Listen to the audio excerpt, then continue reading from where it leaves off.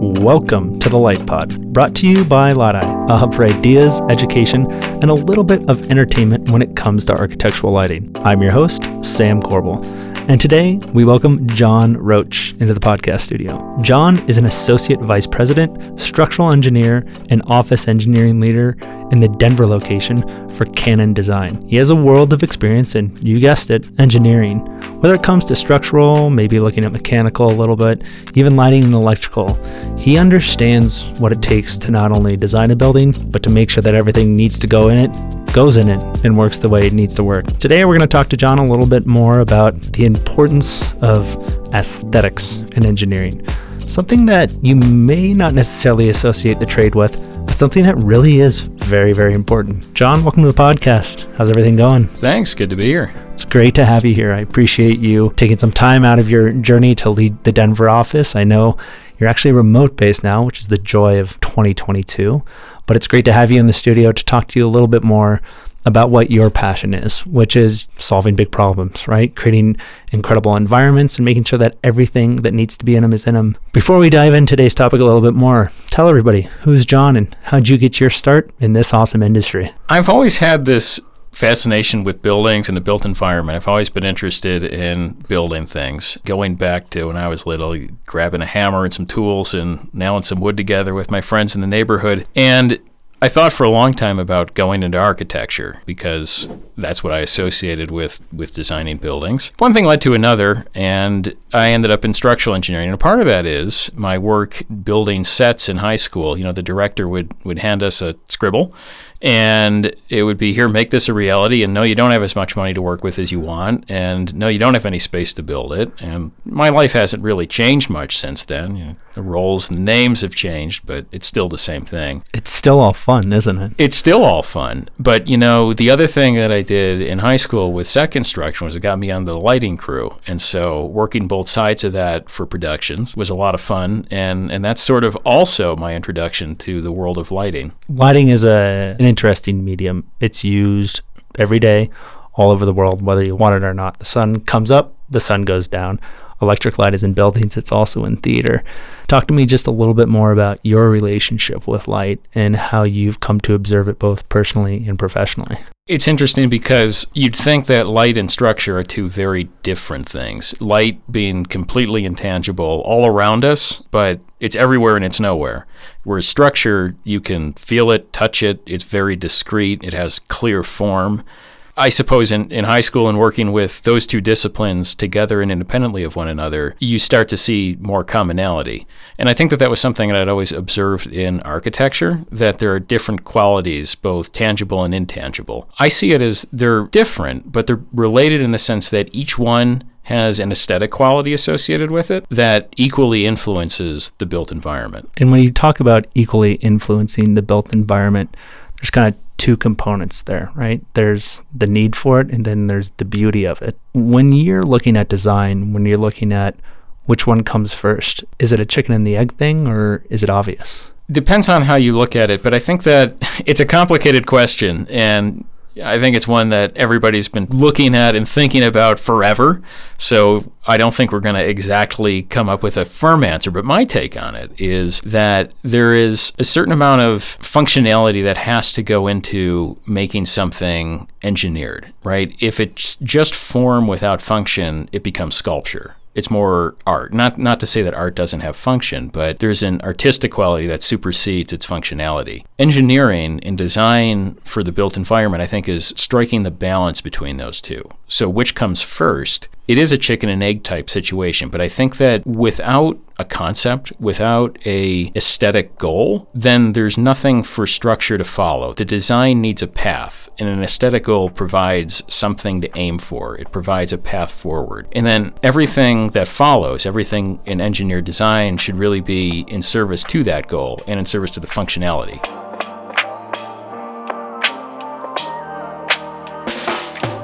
When you talk about complementing that goal, there's lots that goes into that. Obviously, from a standpoint of you need definition in order to be able to follow something to support that ultimate vision. That's a given. But maybe what's not so given is how that happens. We refer to that as coordination, typically in the design world. Talk to me just a little bit about what it means to have to take these things that hold equal weight in terms of, hey, we need this in order for it to be complete, maybe even have a legal document that says people are allowed to be here, like a CO. But then you also want to, at the same time, have some of your own creative collective ideas to, I won't say change the intent, but support and evolve that intent, which requires that beautiful word of coordination. And typically it needs to start a little bit earlier than people think about it. It can never start soon enough, right? Well, it's the question of the process, and so it's the process that leads to the product. If you don't have a good process, you won't have a good product. At the end of the day, that is what we do as architects and engineers. We are creating a product. And that's not to commoditize our services, but we're contracted to design buildings or other things, and it's something tangible that people interact with. So a building, as you alluded to, has to follow code. There are rules, there are regulations, there are rigid things that govern our professions, the way that we do things, and codes of ethics and everything else. But then there's a lot more that's left up to the imagination, how you get from point A to point B. How do you get from that scribble on paper to a building that people are living and working in and doing research in? And that's the design process. And you use the word coordination. I think that's half of it. I think that my suggestion would be an even better word would be collaboration. Because coordination, I think, implies that people are sort of working around each other to the extent that they need to, and collaboration implies something maybe more proactive, where people are enthusiastic and willing participants. So we've talked about it in abstract terms. What I think that translates to is when we're designing a building, as you alluded to, it means that from the day we put pencil to paper, from day one, we need to be talking to each other. So you think about a building that is located on a site. Let's pretend it's a brand new building in a greenfield site. What are we doing to make it sustainable? What are we doing to bring out the best elements that benefit the occupants? Those questions are significant because it affects how we put the building on the site. So we can't even think about building form till we start to think about that. And when we talk about sustainability, we're looking at building orientation. So all these voices need to be a part of the conversation, voices that can intelligently speak to the best way to orient the building for solar gain or solar out, minimizing glare, ways to site the building to mitigate environmental impact, wetlands, things like that. And then how can the shape of the building and its size influence the size of the mechanical systems and the performance of those systems? So there are all these things that have immense downstream effect that if we lose sight of them on day one, we're already behind. So it's that collaboration process can never start soon enough. It has to happen before we even think about what the building looks like. I'm going to pick on you and your firm a little bit. Cannon Design, you all are massive. Tens of thousands of employees? No. Millions of employees? Millions. No, we're 1,100 people across the U.S. and Canada. So you've got 1,100 people working across a multitude of different trades. You would think that when you have different engineering trades, different architecture trades, different perspectives all under one name, one brand, it's just all there. Everybody is collaborating nonstop all the time. But we're all human, and we all have a job to do, and we all have a key role to fit in. Obviously, at Cannon, you all have an opportunity to maybe lay that foundation or that framework a little bit more, given the fact that you could go win a project and provide everything from start to finish. So you've got this new role that you're leading an office here in Denver, Colorado, trying to learn how to not only breed all that, but put it all together. As you've evolved in your career from maybe a more siloed opportunity to just be a contributing engineer to a leading engineer and watching an entire team come together and create that collaboration, what do you feel is the foundation for success in order for something like that to be created?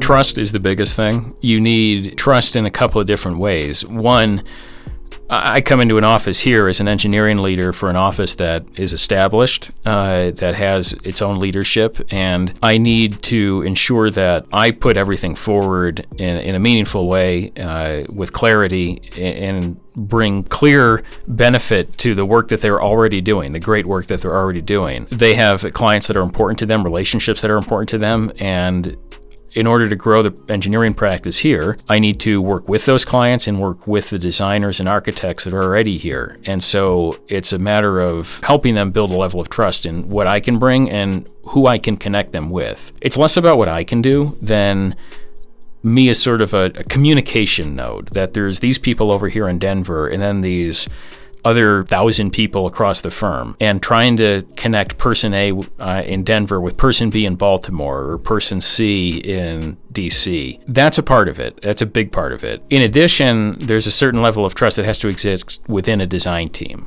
So it's sort of a smaller group of people, but it's that broad multidisciplinary group that you just mentioned. Any project of any size has architects, engineers, lighting designers, landscape architects. It is the nature of the industry. But we should be working in an environment, like I was saying earlier, from the start of a project. In order for that project to be successful, you need the different expertise that everybody can bring to the table, which means you need to have a level of trust there that their ideas are going to be accepted and people feel comfortable contributing their ideas. I always like to encourage people to venture far outside their wheelhouse, throw ideas at the wall, see what sticks. Just because if you're a mechanical engineer, if you have an idea about the elevators, I want to hear it. If you have an idea about the landscape, put it out there, because we do tend to get siloed in some ways. We are all passionate about our own individual disciplines, our own individual areas of practice. And sometimes we become focused on what we've done before and what we're used to doing. And we don't even know what we don't know until someone from outside with a totally fresh perspective has a different way of looking at it. And you get those aha moments of collaboration. Those aha moments are huge, right? Those aha moments aren't designed. Those aha moments aren't planned for. They just happen. They happen when people are listening, when people trust each other, when people are truly collaborating, whether or not it's a firm that has everything in it or it's 16 different firms working across a project together. It goes without saying that today, technology is a huge thing that is in every building, whether or not it's just a simple thing like keeping the doors locked or a room dynamically responding to the occupants that are in the space. There's something that is always going to influence, quote, the user experience. When you think about lighting specifically and what it's done to help shape that collaboration, where do you see it having a bigger seat at the table than it used to? Well, lighting is a lot different than other types of engineering. It's like other types of engineering in that it's taking systems and putting them together to create something that functions. But it's unlike other engineering systems in that it has an aesthetic quality. Aside from your plumbing fire protection engineer, there aren't a lot of people walking through the building looking up and sort of gawking at the sprinkler system and fire suppression. So it is unique in that way, and I think that's where the parallels come in with structure, because in structural engineering, we're designing things that are of the building itself and not just things appended to it or put inside of it. And that offers an opportunity for structure to be expressed in an aesthetically meaningful way, the same way that lighting is. So that, I think, is where lighting has a bigger seat at the table and it's from that aesthetic standpoint, where beyond its functionality, we can use light to create different stories and weave themes through a building in a way that we don't with other systems. It can influence the way building occupants feel in a way that other systems can't. And it's dynamic, and users interact with it in a way that they don't with other systems. Your facilities group might be working on the air handlers or the generators, but your users are the ones that are interacting with the lighting systems. It's all about the aesthetic, right? That creates those spaces, those moments to tell those stories. You can theoretically say, this is what I want it to look like, but fundamentally, there's a lot of challenges that go into that. From what equipment do you use to do that? How much does it cost? How do you power it? How do you install it? How do you maintain it? So on and so forth. I want to take a quick break, and when we come back, we're going to dive into the supercharged nature of how aesthetics might end up driving more than we think when it comes to the true essence of an engineering practice. Sound good? Yes. Hey, it's Sam. Real quick, the Light Pod is brought to you by Light-Eye, a hub for ideas, education, and a little bit of entertainment when it comes to architectural lighting. They bring you things like this podcast and short, fun, quick, informative videos that celebrate light, that talk about light, that help you learn a little bit more about light. Check them out at lytei.com.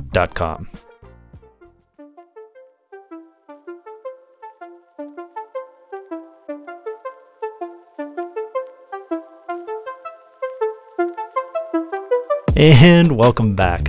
Over the break, John and I were chatting just a little bit more about the nature of the beast. I mean, engineering is engineering, John. There's a lot of technicality that goes into it. There's a lot of codes that to comply with. There's some simple math, there's some complex math, but there's just a lot of fundamental stuff that has to happen when it comes to the practice of engineering. People may think of, industrial design or building the next beautiful car or some incredible handheld product that has all this stuff packed into it that's ergonomically tuned in, being the essence of taking engineering and making it beautiful and usable. People take buildings for granted. They just walk in and out of them all day long. There's an experience that in today's world, they don't even control. It's all automated, but it is at some point responsive to them and what they need and what they're doing in the space. And they probably don't even understand how much work goes into studying, human behavior patterns and what a built environment can do for someone to improve their quality of life. Light is the topic of conversation right now on this one. It's theoretically, going to make a space look like something, but there's a lot more that goes into it than just saying, we want to create this moment. We want people to look at that. We want them to walk this way. We got to talk about what's going to do it, how it's going to happen, how you're going to collaborate, how you're going to coordinate, how that supports the overall design intent. There's so much to unpack here. Where do we start? The design process, right? That's what we're really getting at. Is it's not just drawing a pretty picture of something. Turns out there's more to it than that. And I think that that's sometimes lost on people, that there's a nature to it that's sort of, the art is the tip of the iceberg. It's the difference between art and design of the built environment, the difference between art and architecture. There's a certain responsibility, I think, that comes with that. You say that people take the built environment for granted. I'm not sure if that's as true as designers think it is. Because I will bet that everybody listening to this podcast who is involved in design in some way, and I think most people are involved in design in some way. Most people create something, even if they're not architects or engineers. I think most people listening to this podcast who do that were influenced in some way, shape, or form by the built environment. Specifically to us as designers, I think that we, in our experiences day to day, the schools we went to, the houses we grew up in, the places we work, many of us are cognizant of the fact that we took certain cues from those environments and continue to take certain cues from those environments and incorporate them in our work. I think anybody, again, in the design industry that's walking around on the street sees something that seems like a good idea. Those moments jump out at you. And so I think that the design process at its best is incorporating those moments, those aha moments that we were just talking about a minute ago, into the process. And maybe that's the fun part of design, but as I think you were suggesting, there's the sometimes less fun, the contracts, the vendor pricing, there's all kinds of environmental considerations, there's construction issues, RFIs, change orders, and that's the nature of the industry. And you wonder, and this is an open question that if either one of us had the answer to here, we'd be, we wouldn't be here. Hold on. Oh, the crystal ball is not in the cabinet. Right? Yeah, I mean, it's tough. Well, the question is, how do we work within it? What do we do? We know what the reality is. How do we manage it? How do we plan for it? And it's sort of walking that fine line between catastrophizing and assuming, everything's going to go wrong and we got to plan for the worst and sort of being naive about it.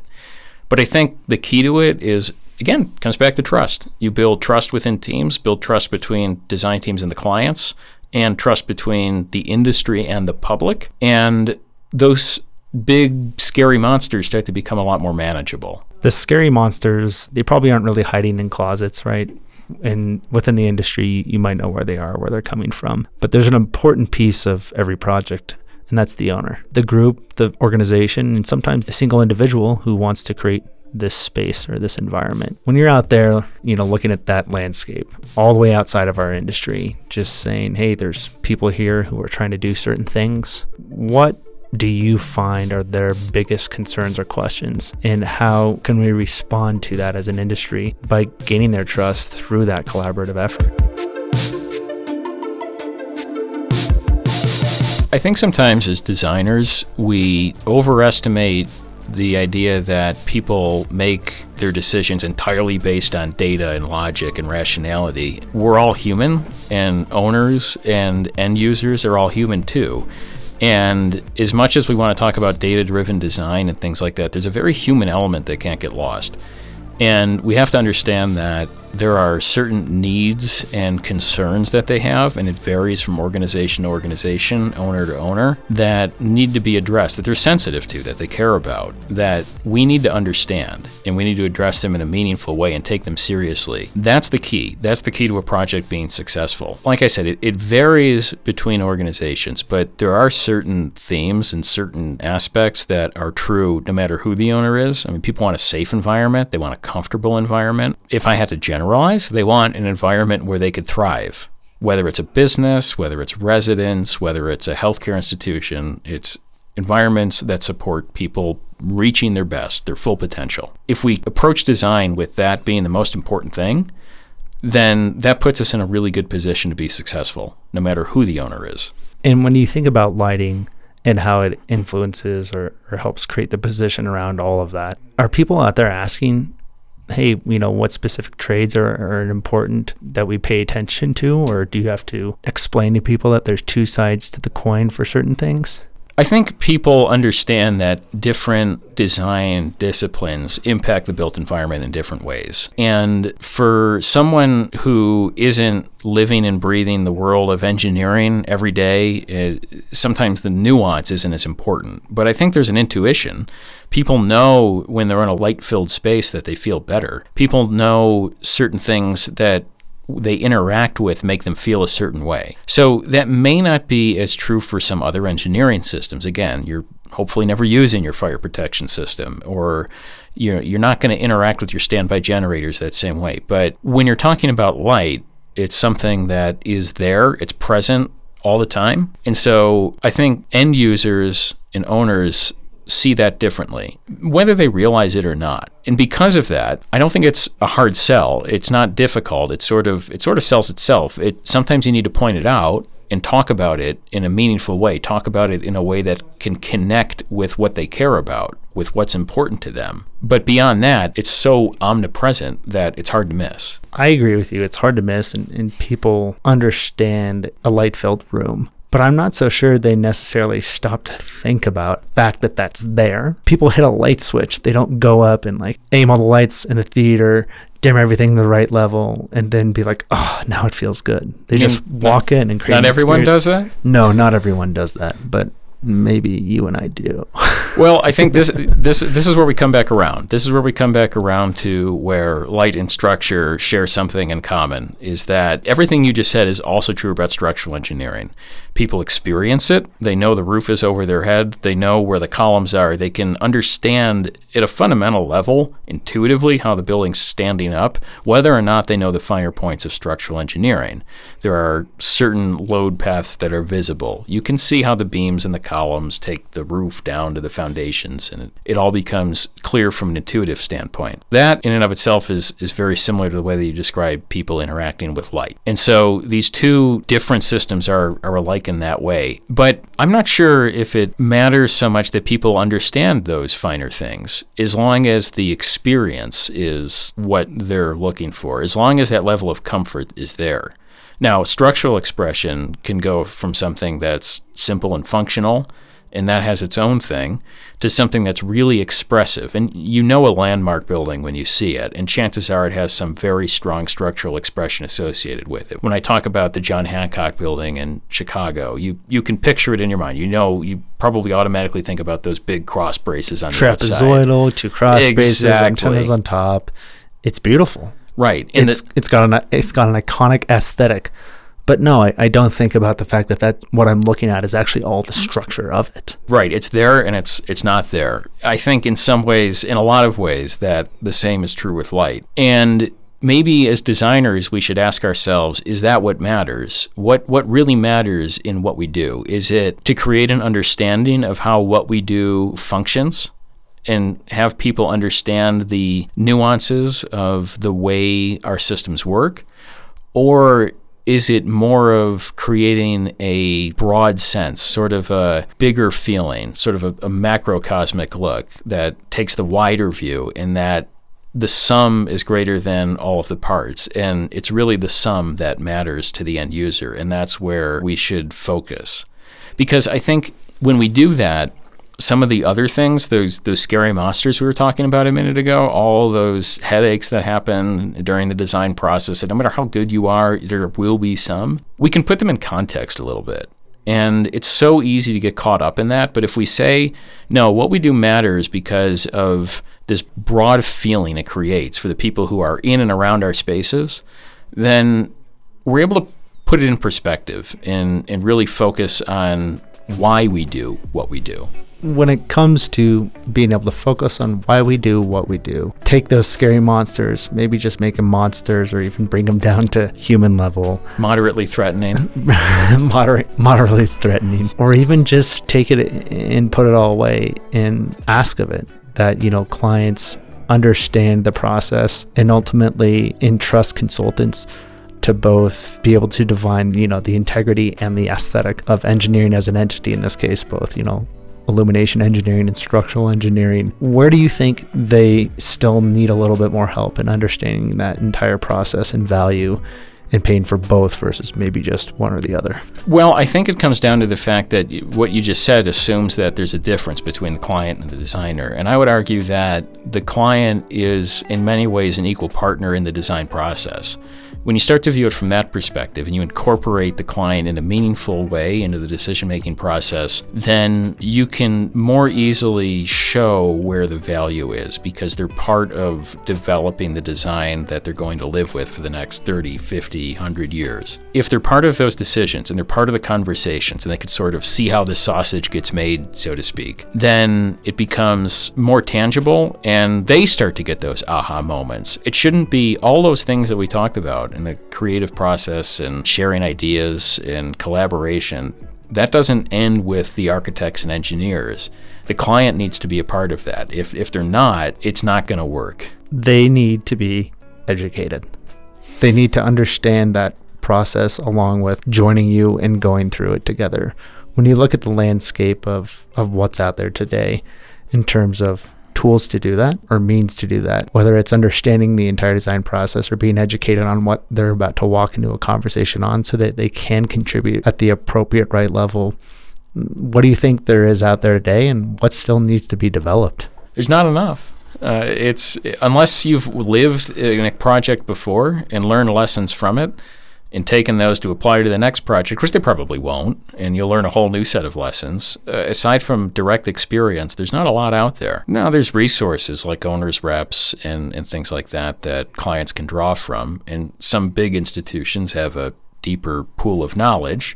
People come from industry to those institutions. There is knowledge exchanged, but I think it's important to have third parties, uninterested parties, disinterested parties to be able to share knowledge impartially and be able to educate in a meaningful way that doesn't feel like a lecture, that doesn't feel like they're being talked down to or sold something. I think that that's an important part. And clients, of course, or many of our clients that are professionals in and of themselves are always needing continuing education in one form or another. And I think talking about these concerns, there's not a lot out there that in the continuing education world even that addresses these concerns. If you could pull that crystal ball out of the cabinet, or let's just say the magic lamp, and say, hey, I wish that this existed, or a new online school is educated for it, or this is an insane idea. It's like, take 1% of the profit of the entire industry and dump it into an educational organization for it. Where would we start? How far do we need to go to educate these people to bring them to the table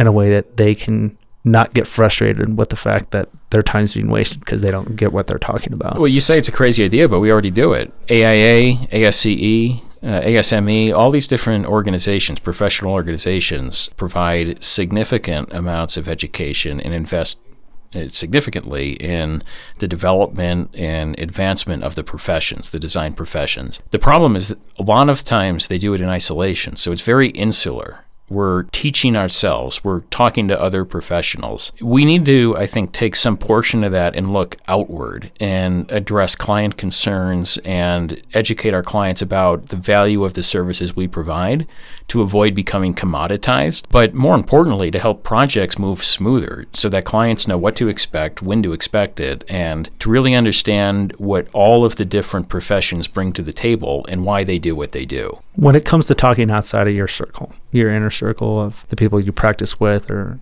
the broader community that is in your silo, so to speak, is the best opportunity to talk to the trade across the office, so to speak? Is it to run through nonprofits?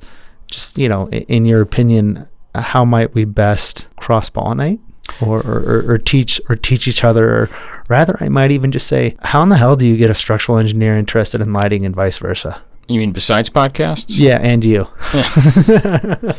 Well, I think everything you just mentioned are proven ways, and there's a long history of that. But I think we got to think bigger. It's a new world where boundaries have broken down geographically. Things are changing, and they're changing quickly, and the exchange of knowledge should follow suit. It should be more fluid. How we do that? Well, new forms of media, seriously, like podcasting. But I think also to reach a broader audience, to not just we want to move beyond the echo chamber. No matter how diverse a design culture we create, it's still a design culture.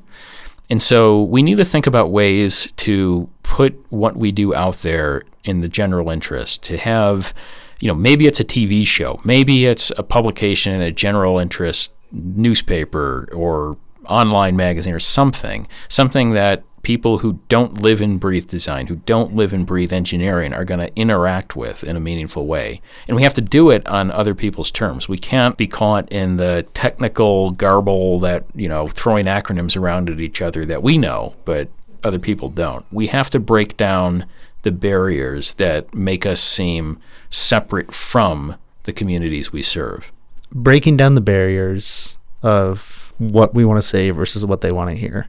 It's all about meeting people where they're comfortable, being able to relate to them, and welcoming them to learn more about what you do on their terms, on their time, the way they want. John, this has been an incredible conversation. We could obviously sit here and talk for another 4 hours about 4 more different ways to break all this down and, probably sketch out 100 ideas and thousands of pieces of content that could go a million places. Unfortunately, I know that we don't have as much time as we want to do that today because there's snow waiting in the mountains. It's wintertime in Colorado. And let's face it, we got 8 inches of snow last night. But we can definitely continue this conversation. I think it'll be interesting to not only see what people have to say about this. I look forward to hearing the feedback. But if there's anybody that would like to get in touch with you to maybe just, mull over this a little bit more or share their experience and what's worked and, start to empower that collective genius a little bit more, what's the best way people can get in touch with you? Well, email's always good. jroach@canondesign.com, and I'm on LinkedIn, so you can find me there too. And also, the structural engineering group at Canon Design has their own Instagram page, and it's one of the best things on the internet. And so does our lighting studio, so you can follow both of those. I mean, Instagram's awesome. You just slide into DMs all day long. Canon Design Structural, Canon Design Lighting. Find John on LinkedIn. And if you're just awesome and old school, open up your email and send him one. I promise you, he only gets 1,000 of them a day, so he'll get to yours eventually. John, as we let you go to enjoy your weekend here in Colorado, do you have any other closing thoughts or things you might share with us? Well, I think it's been a great conversation, and I think this is a dialogue. So I'm real interested to see what other people have to say. I think that what you're doing here and what we're doing here is important because it helps break down some of those barriers and really changes the way people think about engineering and design and creates some thought-provoking conversation. Thanks, John. I really appreciate it. We'll talk to you soon. Thank you. See ya.